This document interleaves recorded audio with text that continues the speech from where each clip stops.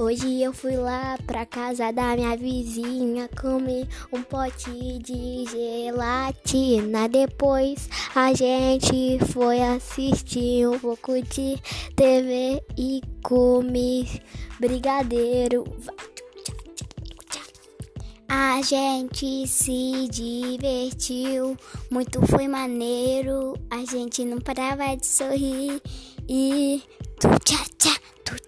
E depois ele me sequestrou e me levou lá pra casa do meu bisavô. Vai, foi maior maneiro, a gente se divertiu muito.